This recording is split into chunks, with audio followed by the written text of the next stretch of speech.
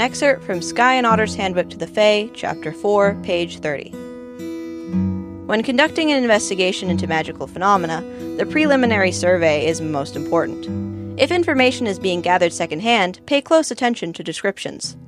Which details does your mundane observer focus on? What do they emphasize? There is a crucial difference between a baby cockatrice and an oversized rooster. Consider your equipment. It is always better to err on the side of caution. In the aforementioned cockatrice scenario, make sure you bring mirrored surfaces and are prepared to attack at range.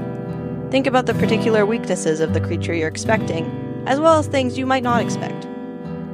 Plan as much as possible. Take every opportunity to encounter a creature on your terms rather than theirs. Go out in daylight if a creature is nocturnal, and vice versa. Think about potential bystanders and their safety. Mitigate risk to the public where you can.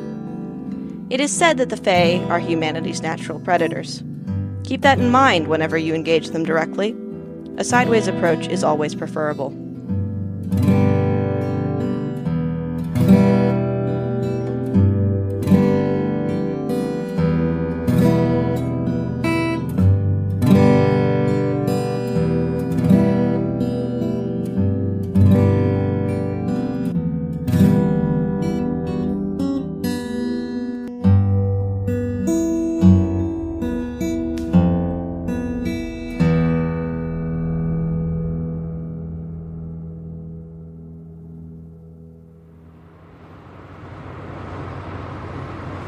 This is a bad idea.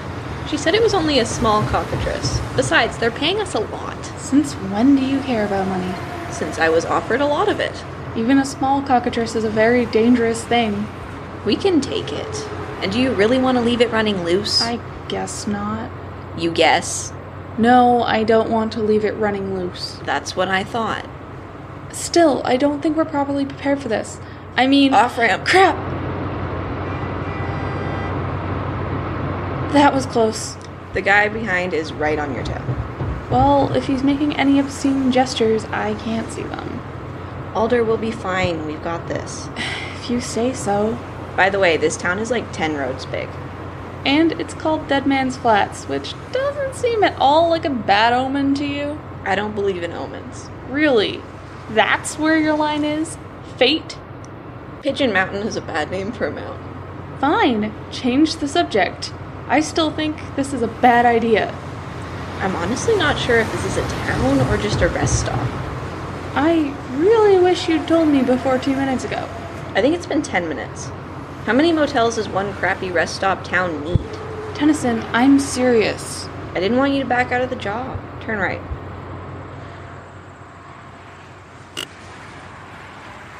What are you doing? I said turn right. This is a partnership, Tennyson.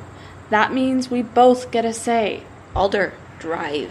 You are not ready to go up against a cockatrice. You don't get to decide what I'm ready for. Tennyson, I'm serious. Look, I'm sorry I didn't tell you, but I knew what you were going to say, and I didn't want to give you the chance to back out. There are lives at stake, Alder. Yeah, our lives. If that's the way you want to do this, fine. Tennyson?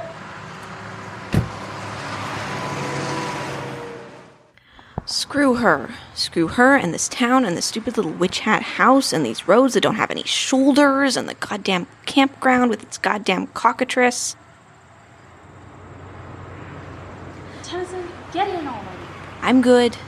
You win, okay? Let's go get the goddamn cockatrice. I knew you'd come around. You're a jerk. You know that? Just drive.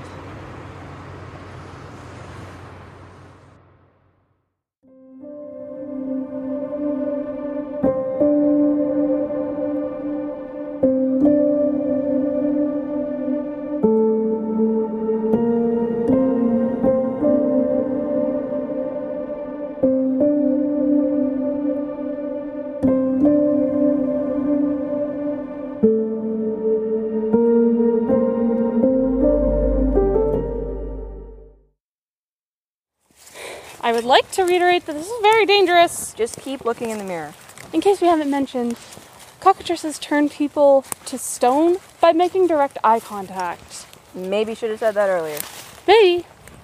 Tennyson? I'm fine, Alder. Should we split up? Cover more ground? First rule of Creepy Woods at night is don't split up. That's a movie trope and not a universal constant. Phil, are you sure you can shoot that? Are you sure you can use a sword? I tried to pull your bow and I failed miserably. It's just practice. How does a kid from nowhere Vancouver Island get archery practice? The backyard, Alder. Can you shoot a moving target? Are you implying you've actually used that thing in a fight? Would that be weird? Yes. Very. How? Oh no. Tennyson, where's the light? In my hand, it went out. That's not good. Alder, don't move. Why? Don't turn around. Don't even twitch. Tennyson? Shush.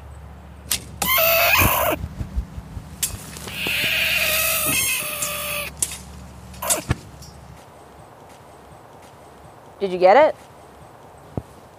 Think so. Hang on.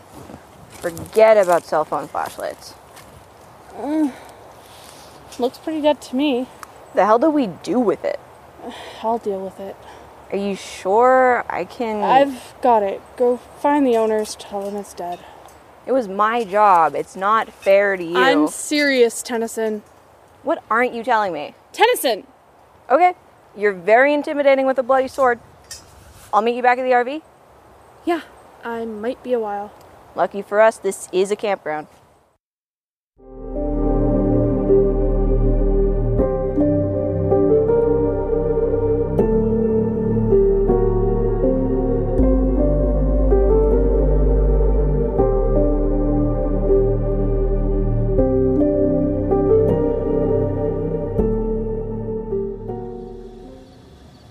So, Alder isn't back yet.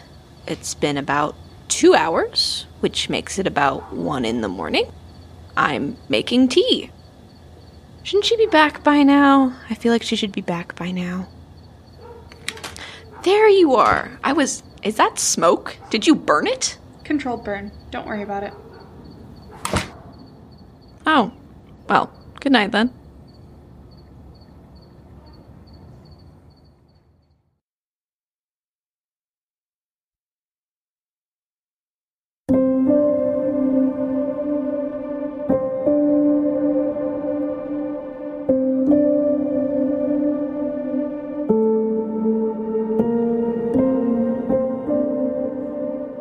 Beyond the Veil is a Meadowlark Presents production. It was written and produced by Katrina Bassnett.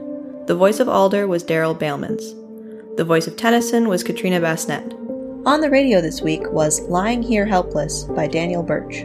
Graphic design by Oscar Yu. Theme music by Katrina Bassnett. Sound effects from freesound.org. Follow us on Twitter at Veil_podcast and find this and all our other shows at meadowlarkpresents.ca.